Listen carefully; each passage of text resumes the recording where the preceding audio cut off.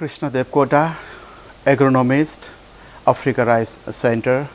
I work in this project, Prunsar Africa Rice project, as for technology development and dissemination in Ivory Coast and Senegal, especially in the good agriculture practices, different options for reducing labor, for example, drum seeder or other mechanization options, increasing water use efficiency, AWD and other things, similarly fertilizer and other technologies, which ultimately can make rice production system sustainable in the region.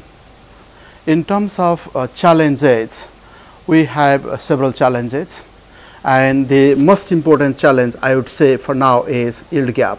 We have significant yield gap. Second is we have very low labor productivity. Farming is very much labor intensive. Third is water. Of course, everywhere farmer says that water management is the problem, and both way this is sometimes availability and many times abundance, because these are inland valleys and they don't have good drainage system, and they are suffering a lot from the drainage as well.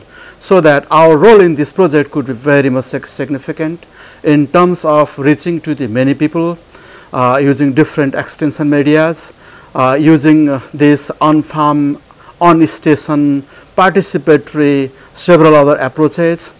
At the end, I would expect we will be able to change the sustainability and profitability, production, food security, nutrition security, this kind of things in this project. I am quite confident and we will be able to do these things.